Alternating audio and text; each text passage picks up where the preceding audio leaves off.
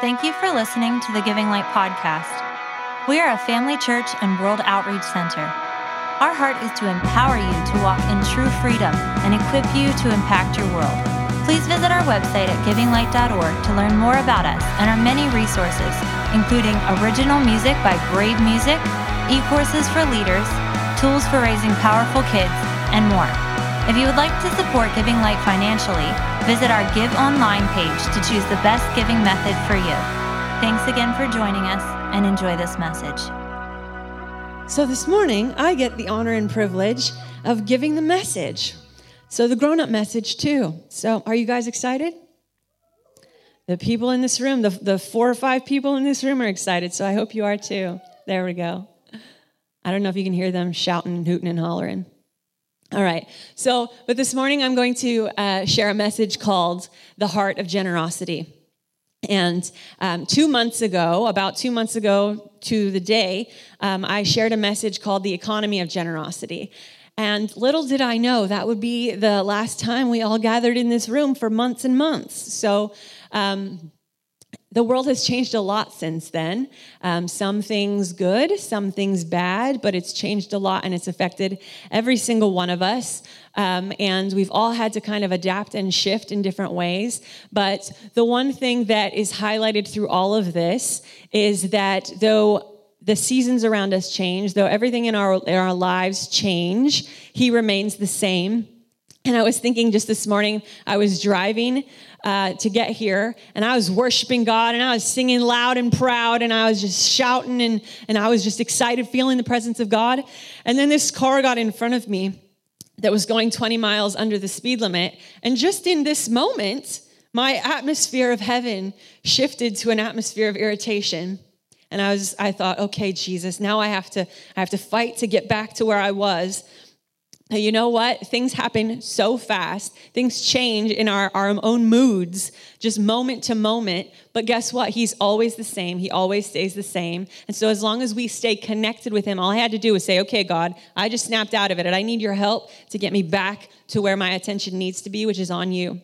So that's what we all can do. Even though things every day are changing around us, we can always stay connected to Him because He's always the same. And guess what? We get to live like He lived on this earth. Jesus was our model and our example for everything. He showed us how to do this.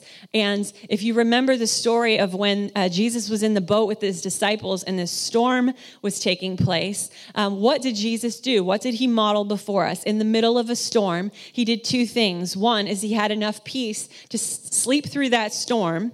And then number 2, He had enough power to stand up and command that storm to still. And so He is our model. That means that we can do the same thing as Him. We can have enough peace to sleep through a storm, and we can have enough power to stand up and command it to be still. And so, Father, right now, God, I just speak to everyone in the sound of my voice. God, and I speak peace and I speak power. Father, I thank You that You are the God that we serve, and You modeled before us the way to navigate a storm, and it was through peace and power, and it was through connection to You. And so, Father, I just declare right now in every home and every heart, I speak peace and I speak power, God, to weather every storm, and God, not to come out on the other side tattered and bruised and worn, but to come out on the other side knowing who You are and whose we are, in Jesus' name.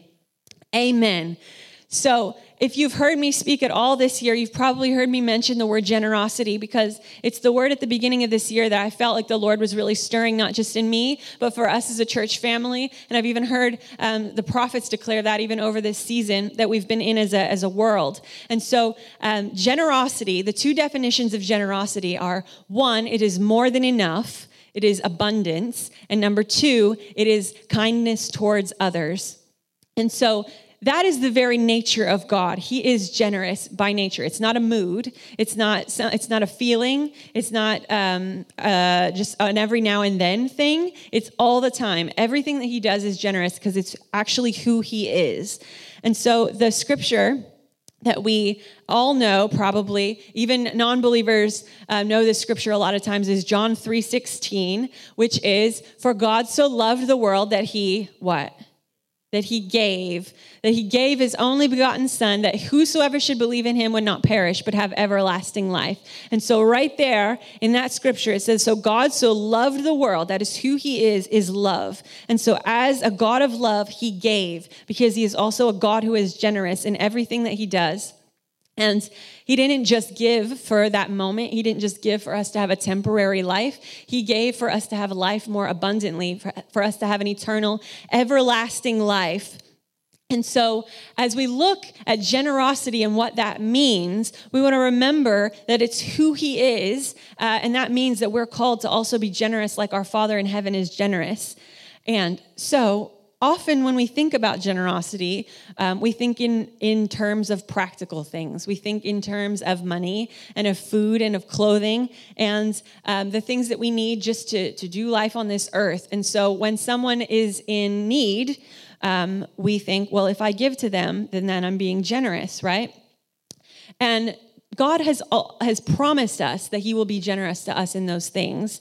In Matthew 6, the scripture talks about, look at the birds of the air. They do not sow or reap. They're not working hard, and yet the Father cares for them. And so he says, don't worry about what you wear, what you eat. Don't worry about those things that he knows that we need, because our Father in heaven will provide. Just like he provides for the birds of the air and the lilies of the field, he says, will I not provide for you all the more, my valuable, precious children, the ones that I love above all? I will provide those things for you. And so when we are in moments of lack, and I understand that this pandemic has affected every single one of us, and some of us are facing literal physical areas of lack right now. And I just want to declare and prophesy over you right now that the God of abundance would come and manifest himself in your situation, because he has promised that he will meet all of our needs according to his riches and glory in Christ Jesus. And so God, right now, Father, I just prophesy, God, that there will be no lack in your house. There will be no lack in our house. Father, I thank you that the same Jesus who lifted up 5 loaves and 2 fish and fed a multitude, God, we call upon that name and we say, Jesus, do it again in our lives. God, that there will be no lack. And so, God, we just let every worry and every care fall at your feet, because you are a generous God. You're a God who always supplies. So, God, we claim that for our lives in Jesus' name. Amen. Say amen. All right. So, we were made in the image and likeness of God. Did you know that? Right in the very beginning of the Bible, it says, I'm going to create them to look just like me. And so turn to someone, if you're around someone, look them straight in the eye and say, your face is glorious. Some of you might look a hot mess, but guess what? Your face is still glorious. I call it your morning glory. So 1 John 4:17 through 19 says, love has been perfected among us in this, that we may have boldness in the day of judgment. Because as he is, so are we in this world. Say, because as he is, so are we in this world.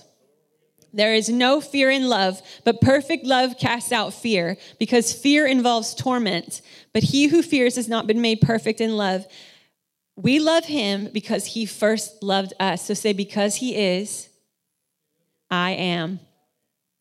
The only way to fulfill that calling, to look like him, is to look at him and to know what he's like and to know who he is. And so the more we look at him, the more we know what he's like, the more we start to become like him, the more we start to act like what he is like. And so we have to stay connected to him all the time.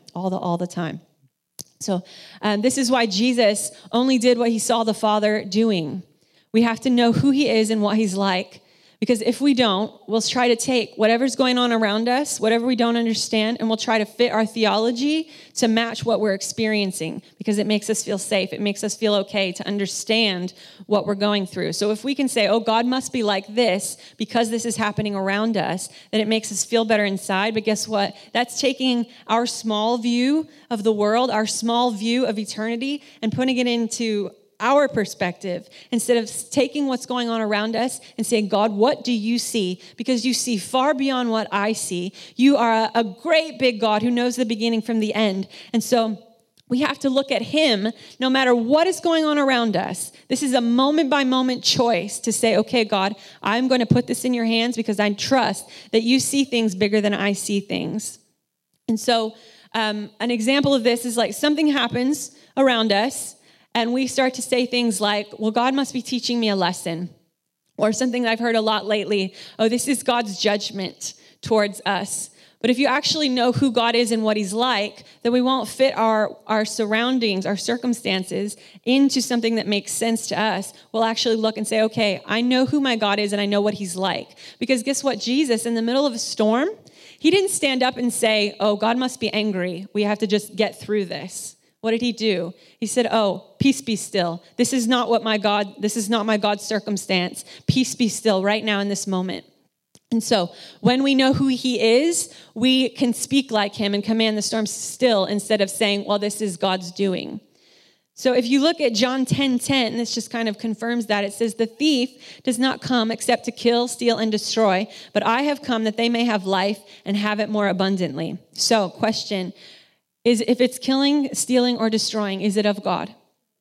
No, it says the thief comes to kill, steal, and destroy. But Jesus came that we may have life and have it more abundantly. God's nature is abundant. It's extravagant generosity. So the only way that we can ever walk in a lifestyle of generosity is to know that he is generous. And I keep saying that over and over again. I'm probably going to keep saying it over and over again because the way that we see God directly affects our lives and how we live our lives. So we must see him as generous. Otherwise, we will not be able to walk in the abundance that he has promised for us. And when that happens, I'm going to list off some things that happen when we're not convinced that God is generous. This is why it's so important. Because when we're not convinced of his generous nature, we will believe that God can't be trusted and that we have to take matters into our own hands. We often respond based on what we understand instead of turning and trusting his perspective.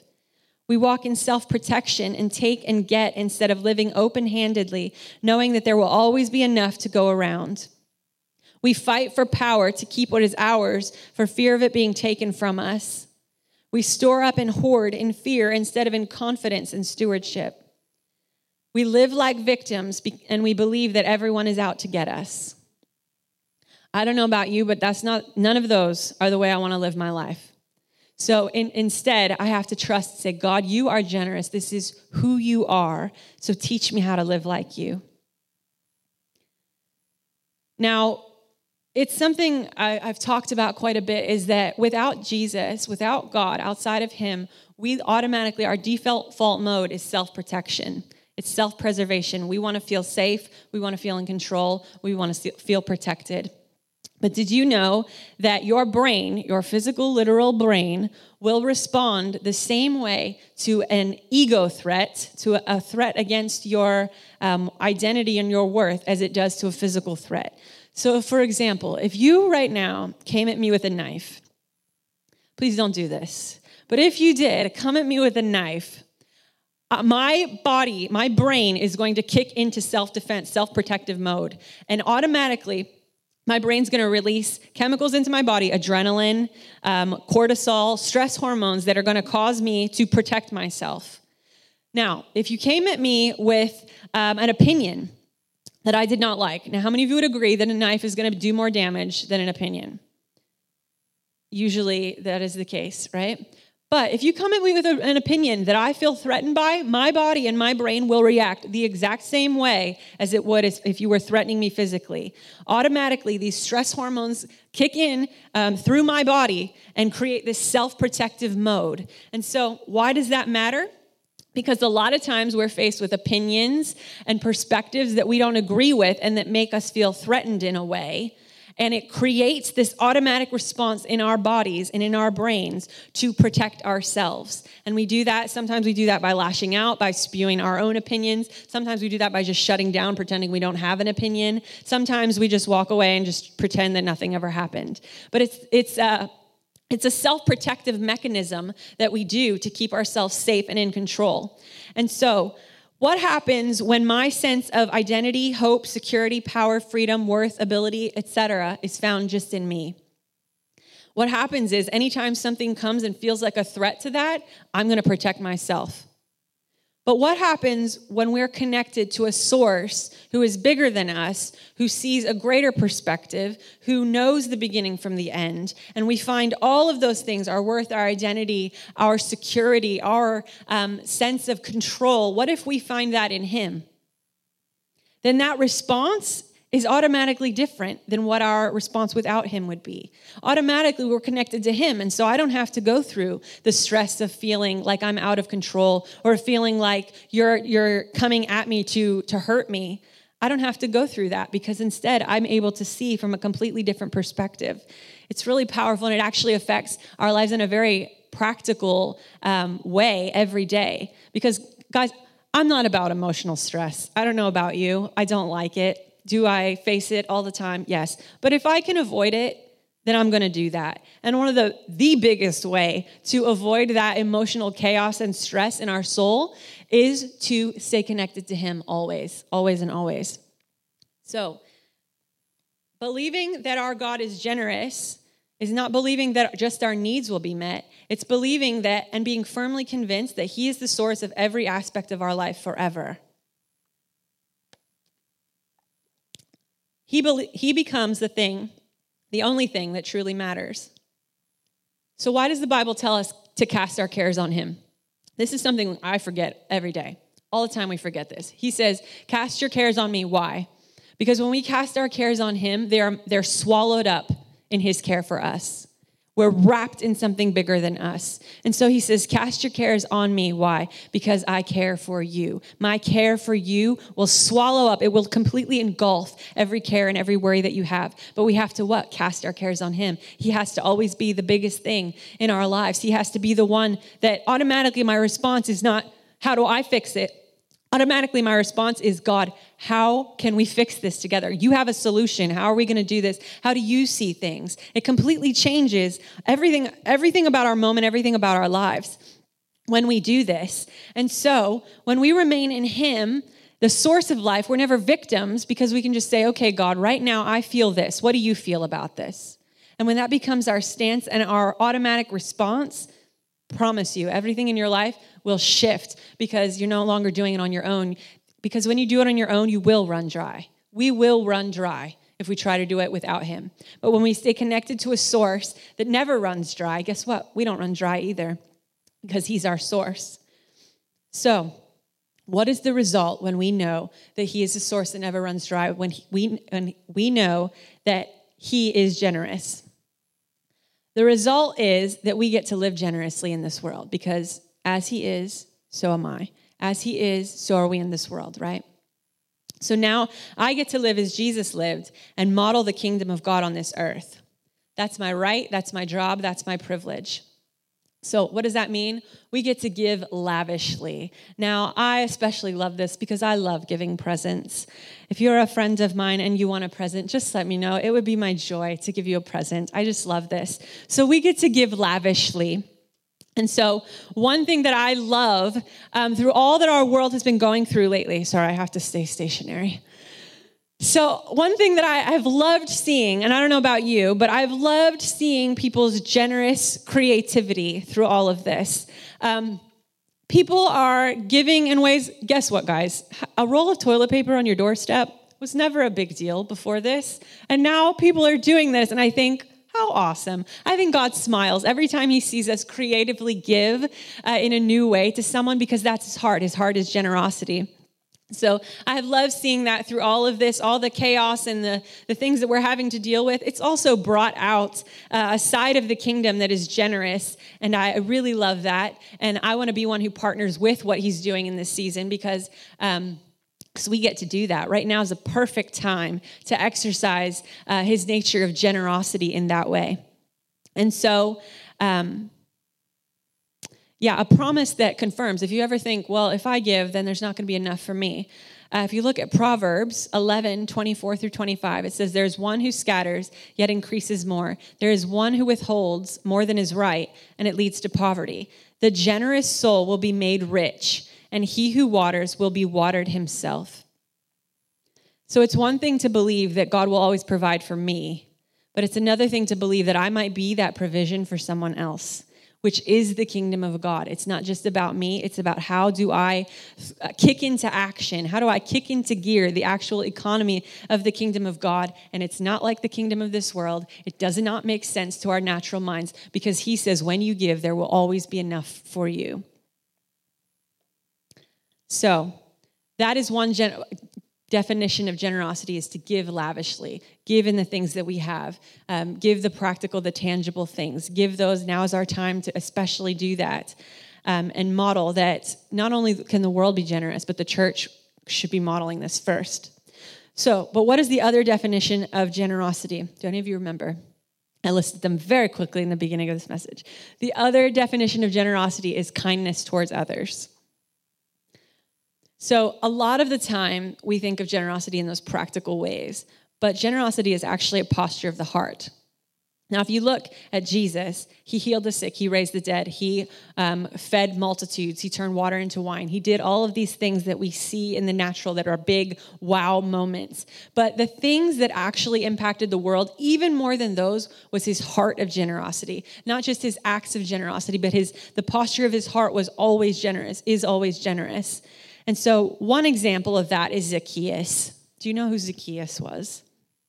There's a song that said he was a wee little man. A wee little man was he. And so he was a short guy. And so one day Zacchaeus goes up in a tree because he was short and he couldn't see. And so in Luke 19, 5-10, it says, when Jesus reached the spot, he looked up and said to Zacchaeus, the tax collector, Zacchaeus, come down immediately. I must stay at your house. So he came down at once and welcomed him gladly. All the people saw this and began to mutter, he has gone to be a guest of the sinner. But Zacchaeus stood up and said to the Lord, look, Lord, here and now I give half of my possessions to the poor. And if I have ever cheated anybody out of anything, I will pay back 4 times that amount. And Jesus said to him, today salvation has come to this house, because this man too is a son of Abraham. For the Son of Man came to seek and to save that which is lost. So just like I was sharing in the kids' story, up until this point, we had 2 groups of people. We had the Jews, the promised children of God, and we had everybody else. And here Zacchaeus was in that everybody else category. And the Jews, they thought they were unclean. They thought we're the promised of God, and they are not. And so up until that time, that's how they saw Zacchaeus. So here, Jesus calls down to this man from the tree, and he says, I want to eat at your house. And the Jews said, what is he doing? He's eating in this man's house who is unclean. This goes against everything that we're taught. And what happened? God's heart of generosity saw Zacchaeus for who he really was, not just what he was doing. He called out the gold in him. He says, I want to come and be in your company. And what was Zacchaeus' response? Automatically, as a response to God's heart of generosity, Zacchaeus became generous. It wasn't something that Jesus did for Zacchaeus as much as it was something that Jesus saw in Zacchaeus. So generosity begins as a heart posture that no matter what we think of a person, he is generous towards them. And when we see a person like he sees a person, the automatic response, it happens almost by default, is that the culture and the economy of who he is, of generosity, became the response. He said, I'm not only just going to give back what I stole from people, I'm going to give back 4 times. That is generosity. It's not just giving enough, it's giving more than enough. So it's really powerful. And that's just one example of how Jesus showed his heart of generosity. He did this. You can look all through his life. He did this over and over again. He looked at someone that the world saw one way, that the world saw as unclean and unfit, and he saw who they really were. He assumed generously. He knew generously about them. And it completely shifted not only their life, but it shifted the world around them. So it is God's heart to look at a person with eyes of generosity. Brene Brown says, what is the hypothesis of generosity? What is the most generous assumption you can make about this person's intentions or what this person said? Now, last time I preached back in March, I said that every day that I'm alive, I look either someone right in front of me or someone on the internet, and I think that person is an idiot. Now, That language was a little bit of a shock factor for some. They were not expecting me to call people idiots. Maybe some of you are better Christians than I am and don't use words like that. But I know sometimes, even though it might not come out of my mouth, I see things happen. And I think, what? Where did they come from? How do they think that way? I do not understand them. Why are they doing that? And I judge a person based upon my first reaction to them. That becomes my assumption towards them is, they're an idiot, whatever word, whatever language you need to use. That becomes how we see a person.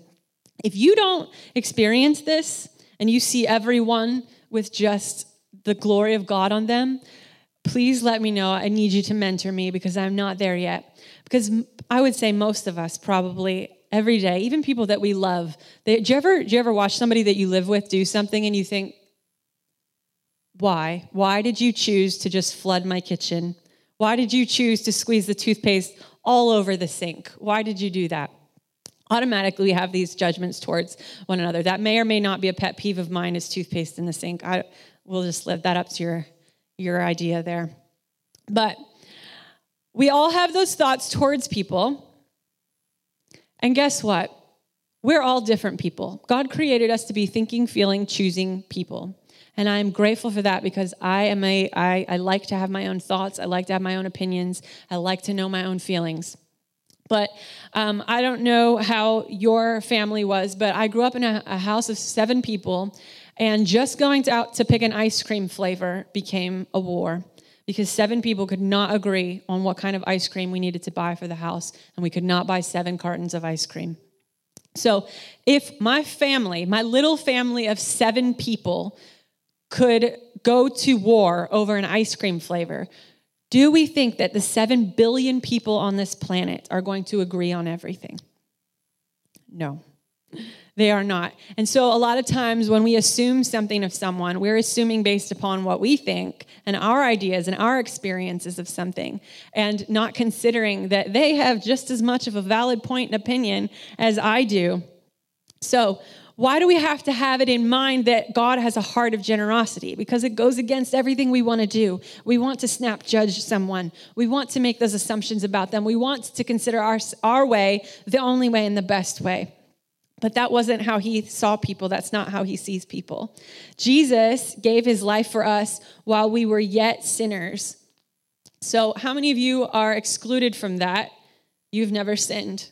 None of us. We've all sinned, and God gave his life. He gave abundantly, generously, gave his life for all of us to have everlasting life, even when we were sinners. So with that, I ask, is the heart of generosity selective? People in this room, is the heart of generosity selective? No. All right. I need some feedback, even if it's a tiny bit. All right. So we're going to see here in Ephesians 2, 4-6, it says, "But God, who is rich in mercy because of his great love with which he loved us, even when we were dead in trespasses," say, even when I was dead in trespasses, "he made us alive together with Christ. By grace we have been saved and raised up together, and he made us to sit together with him in heavenly places with Christ Jesus." So there are 2 things I want to point out in this passage. Again, it's Ephesians 2, 4-6. One is that while we were dead in sin, he saved us. It was because of his generosity of grace that we weren't just spared from hell, we were seated with him in heavenly places. That means, and this is a big, hard thing to say, but that means that every time that I have a thought that is not from the vantage point of someone who is seated with him in heavenly places, that I've forgotten the generosity of the God who put me there. So I get to see things from a higher vantage point because he seated me there because of grace. Because of his heart of generosity towards me, I no longer have the perspective of this world. I am seated with Christ in heavenly places. That's not just in heaven, that's now. That's right now, I get to share in the perspective of heaven. So we always have to remember this, that is our access. Our access is his perspective. We just have to tap into that access. And so the second thing I want to point out in this passage is that here in Ephesians, Paul is talking to a Greek church. Now, again, there's 2 groups of people in this time. There's the Jews, the promise of God, and there's the Gentiles, which is everybody else. And so here Paul is teaching to a Gentile church who came to Jesus. And so in the Jews' mind, these are still unclean people. Up until right now, this is getting worked out in their minds. And so Paul is teaching this to a Greek church who up until now believed or thought that they were discounted from the promise of God. So here, Paul is saying to a Gentile church, if it weren't for the generosity of God's mercy and grace towards you, you were a mess and you were doomed. Okay, so say this. They were a mess and they were doomed. Okay, this is the Gentiles. So just put a pin in that. Just remember that. Hold that in your brain. The Gentiles were a mess and they were doomed. So now, the Gentiles lived however they wanted. That's just the lifestyle that they lived. That's the way their culture was. The Jews, on the other hand, were raised in a very different way. They were raised to believe or to follow the law of Moses, and they were very strict laws. Remember, they couldn't have bacon. It's a rough time. But that's the way they grew up. That's the way they believed. They believed that their holiness and their righteousness was found in their good works and following the law. And so in Romans 9, Paul is talking about the Jews, and Paul was a Jew, and so he's talking about his people, and he says, the Jews are the promised people of God. They're the children of Israel. They're Abraham's sons and daughters. And he's talking about how much he loves them, because he's a Jew. These are his family. These are his fellow countrymen. And he says, I love the Jews so much, and my heart is so grieved towards the Jews. He says, if I could be accursed that they could be saved, I would do it. If I could put myself in that position to take the price for them, then I would do it, because he loved them that much. But he says his heart is grieved because they got stuck in the law instead of opening their eyes to Jesus. They got stuck believing that the Gentiles were excluded. And so here in Romans 9:32, it says, and why was that? Because they did not pursue the path of faith, but insisted on pursuing righteousness by works, as if it could be seized another way. They were offended by the means of obtaining it and stumbled over the stumbling stone. So, how many times do we get offended by our different ways of doing things, our different methodologies? Even if it's not this big, huge offense, we judge someone based upon how we would do it instead of how he would do it, or instead of asking questions about why they do things the way that they do. And so here the Jews, the promised children of God, that was their identity in him. But they got distracted and they got offended by the methodology. The Bible says they stumbled over that stumbling stone. And so here it's saying, it's right here in front of you. It's right here in front of the Jews. And still they missed it because they got stuck in their own way of doing things. And so the Jews were a mess and they were doomed. So here we've got both sides, the Jews and the Gentiles. They're both a mess. They're both in sin, and they're both doomed to hell without Jesus, without him. Without Jesus. So Jesus became that ultimate uniter, the great uniter between the sides. He came not just for Jews, not just for Greeks, not just for Gentiles. He came for the whole world. So in Romans 10:11 through 13, it says, for the scriptures say, whoever believes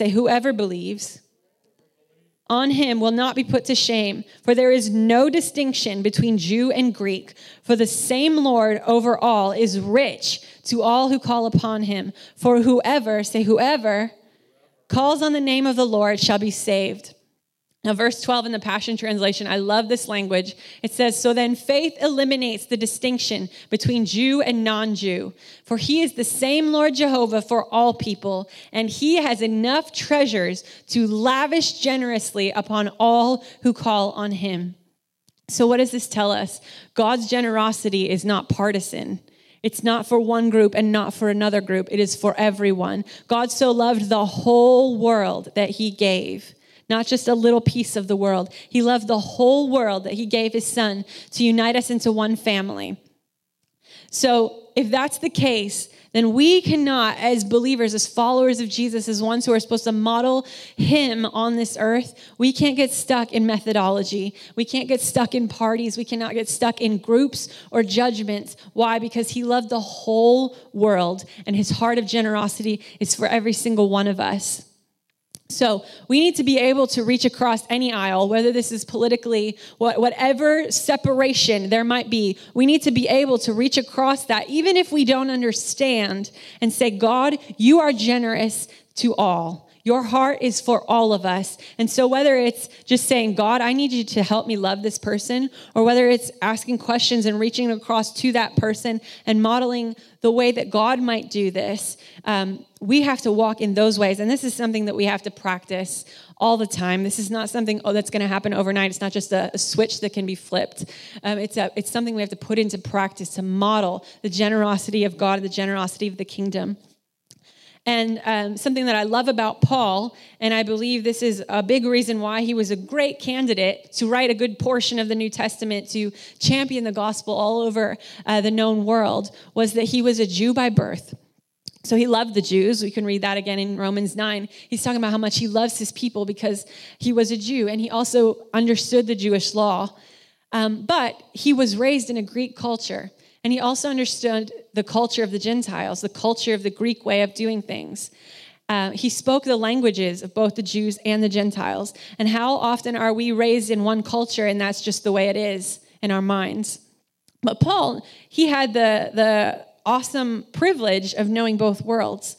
So one thing that I think that made Paul a great candidate was because he was able to love both sides. He loved the Jews and he loved the Gentiles. And I believe that God could say, okay, if I can trust you to love both sides when they see completely differently from one another, then you're going to be a great one who can model what my kingdom is like on this earth. So, all right. So we can't influence what we don't love. So again, God so loved the whole world that he came and he broke down party lines and he gave his life for every single one of us. He modeled a generosity that isn't afraid of losing because he was always connected to the source and he only did what he saw the Father doing. And so I'm not saying we should be peaceful pacifists who sit down and do nothing and just float on love clouds all day and just pretend nothing bothers us and pretend that everybody can have every world peace. Everybody can have their own opinions, own ideas, and that's just fine and dandy. Because something else about Paul is that he knew his rights. He was a Roman citizen, and he knew his rights as a Roman citizen. And so when he needed to, he exercised his rights as a Roman citizen. So we still need to take that place of power in knowing our identity as a citizen of the kingdom of God. And also there's an element of citizenship in our natural world because we are here on earth right now, of knowing our place, knowing our position of our citizenship and what that means. And so I'm not just saying that we should just, again, float on love clouds all day. We need to step up and exercise our rights. But it's always, always, always, always, always has to stay connected to his heart of generosity all the time. And so I love this quote. It's a little bit of a twist, on a quote from Bill Johnson. But I've just been saying this over and over and over again to God. The saying is, I cannot afford to have a thought in my mind that is not in his. And so it's just something God's been convicting me with over and over. Because right now, I don't know if you've noticed, but things are a little crazy in the world. And it can be really, really, really easy for me to just open something and see somebody's opinion, see what's happening. Sorry, a lot of talking today. And to have my own ideas about it. But guess what? I can't afford to have a thought in my head that it isn't in his. And so over and over again, I've been repenting so much because I quickly have these ideas and God comes in his great kindness. You know, every time he convicts us, it's a kindness to us. And it's a kindness for me to say, God, forgive me for allowing a thought in my head that's not in yours and allow me to see things like you see. That is repentance. Right there. It's saying, God, change my mind to see things like you see so I can live like you want me to live on this earth. So, because we get to represent him well on this earth, and I want to do that. And right now we have a prime opportunity. Every day we have an opportunity. But right now, in the moment of a storm, in the moment of chaos, we get to show this world what Jesus' peace and power in the middle of it looks like. So, I have to work very vigilantly not to let my opinions, thoughts, or perspectives or emotions be what leads me. Guess what? He made us powerful thinkers, feelers, and choosers. He made us with the ability to have our own opinions and make up our own mind. I love that because I have strong opinions and I like to keep them. But guess what? It has to always stay in a context of God. When you have an opinion, you change mine. When you have an opinion about something, I subject my opinion and my thoughts and my emotions to yours because you are the greater one. It is your heart of generosity that even allows me to have those opinions in the first place. I have to stay connected to him all the time. He has to remain on the throne of my heart always.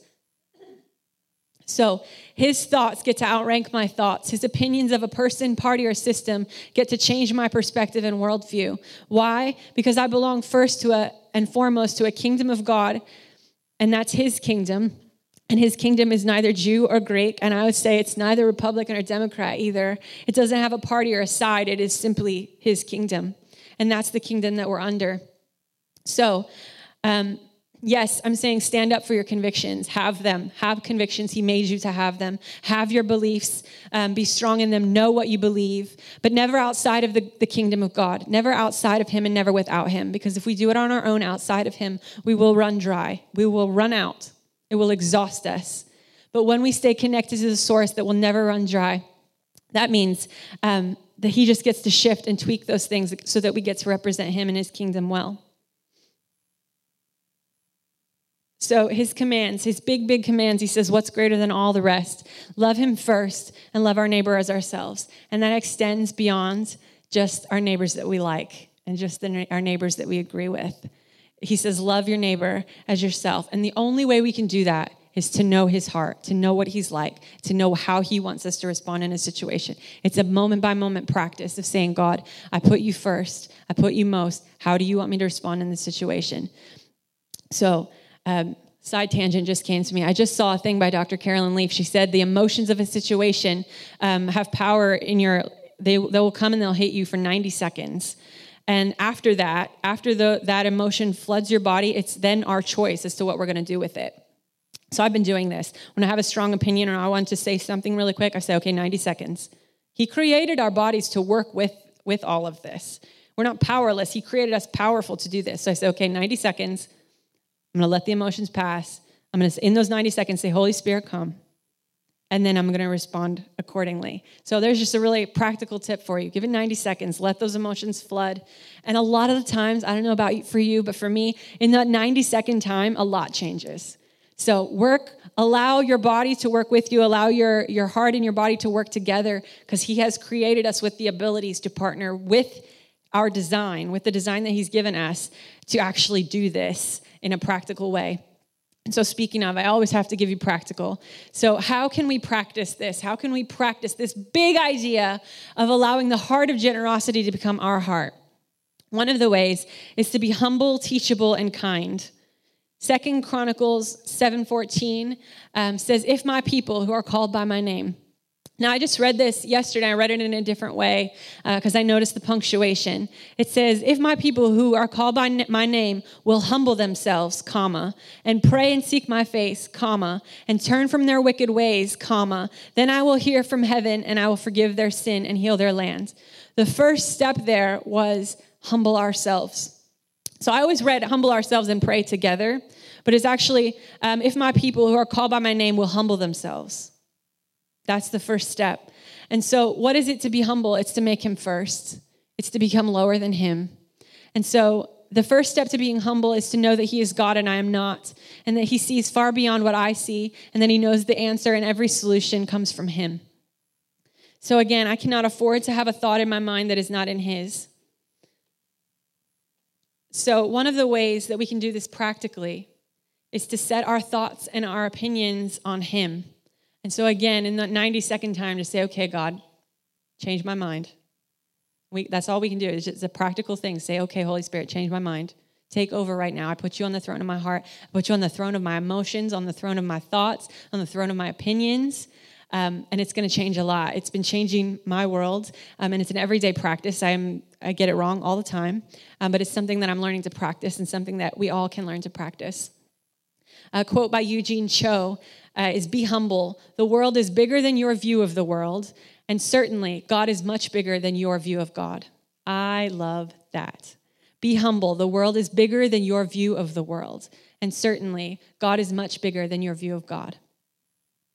So another practical way that we can propagate this kingdom of generosity on the earth is to not spread a gospel that isn't his. So that means before we speak, before we post, before we otherwise communicate, we ask God what his perspective is first. Again, this does not mean silence. This doesn't mean you don't ever get to speak up. It means that he gets to be the Lord of what we say, of what we communicate. He gets to be the perspective that we see through first. And so a good rule of thumb is before we say something is to pause and say, is what I'm about to say or do a demonstration of God's heart, or is it just something that I'm feeling or I'm wanting to say? Guys, again, I have strong opinions. I'm getting this wrong all the time, especially right now, because I want to say what I think. But guess what? It's learning every day how to practice doing this with him. God, what do you think above what I think? And how am I representing you to the world in what I'm communicating? And lastly, another way to practice this heart of generosity is to assume generously. Idra Nuyi, if I'm saying that right, she's the former CEO of Pepsi. She said, whatever anybody says or does, assume positive intent. You will be amazed at how your whole approach to a person or a problem becomes very different. So again, it says, whatever anybody says or does, assume positive intent. That's assuming the best of a person, which is not always easy to do when we see the effects of those things. You will be amazed at how your whole approach to a person or problem becomes very different. So when we assume generously towards people, it allows us to go from a place of self-preservation, protection, and fear to an open hand, heart, and mind so that we can love them, value them, and see the gold in them. That's the heart of God. And so a good question, which I learned from Brene Brown, is what if they're doing the best that they can? This is a powerful question to ask ourselves always when we see something and we think they're messing up the world or they're messing up my world. Say, what if they're doing the best that they can? What if they're doing the best that they know how? And not make it my job to educate them on the actual best way, but just asking, okay, what is the motive of their heart? What was the intent of their heart? Were they actually doing it to attack me or to attack what I believe or my convictions or my opinions? Or were they doing the best that they can according to their opinions, convictions, beliefs, experiences? So it's a really simple question, but it really does a lot to change how we see the world, how we see those around us, is to ask, what if they're doing the best that they can? And then with that, start to actively assume the best of them. So when your brain, our minds automatically want to write stories. We do it all the time. I can't go into that right now, but it's something powerful to know is that when we see information, when we take in any information through our five senses, that information goes through the grid of our own experiences, thoughts, memories, ideas, all of those things. It goes through our grid. So why was I saying that? I don't know, but it's true. Oh, we write stories. So when that information goes in, it runs through our own grid and we tell stories. So we start to make up ideas about why a person did what they did. Oh, they left toothpaste in the sink because they're trying to get back at me for when I did this. We do this all the time. We write stories. And so what if instead we took power over that storyteller and we said, all right, what is the best possible assumption I could have about this person or this situation right now? And we begin to actually change the whole narrative of what could be happening. And it's a really, really powerful thing because it's not only going to save us a lot of emotional stress, it's going to begin to reframe that grid in our mind. So when information comes in, we're automatically training ourselves to say, okay, I see through a grid of generosity because my God sees through a grid of generosity. And so, again, practically, what if they're doing the best that they can? And then assume that they are doing the best that they can. It'll completely change how we see everything. So, and all we have to do is say, Jesus, Holy Spirit, just convict me when I'm doing it wrong. Just say that, and he will start to do it. And then it's like we have the best helper, the best teacher with us all the time. We don't have to do this on our own because we can't do it on our own. But he's with us all the time. And we can just say, Holy Spirit, help me. Help me to do this. Or Holy Spirit, I just did that wrong. I just assumed that person was the scum of the earth. Help me to see them like you see. Okay? It happens. It's just the simple things that we can do. Always inviting him in, always keeping him first and most in our hearts and in our attitudes towards this world. So with that, I just want to pray for us. Father, I thank you, God, that you love each one of these people in the sound of my voice. God, that you love them big time. God, that you smile over them and that your assumption toward us, your reality towards us is always great. It's always generous. It's always the very best. God, and you always pull out the gold in us. And God, I thank you that you love this nation and you love this world more than all of us combined. And so, Father, I thank you that we put our trust in you. We put our faith in you. God, not just on us to be the solutions, not just on us to preach the gospel that we believe is true, but God, to propagate and to preach a gospel that belongs to you, that is greater than what we think, greater than what we know, greater than what we understand. And so, God, I thank you, God, that you are the Lord of our lives today and always, God, and we keep you first and most. In Jesus' name, amen. Amen.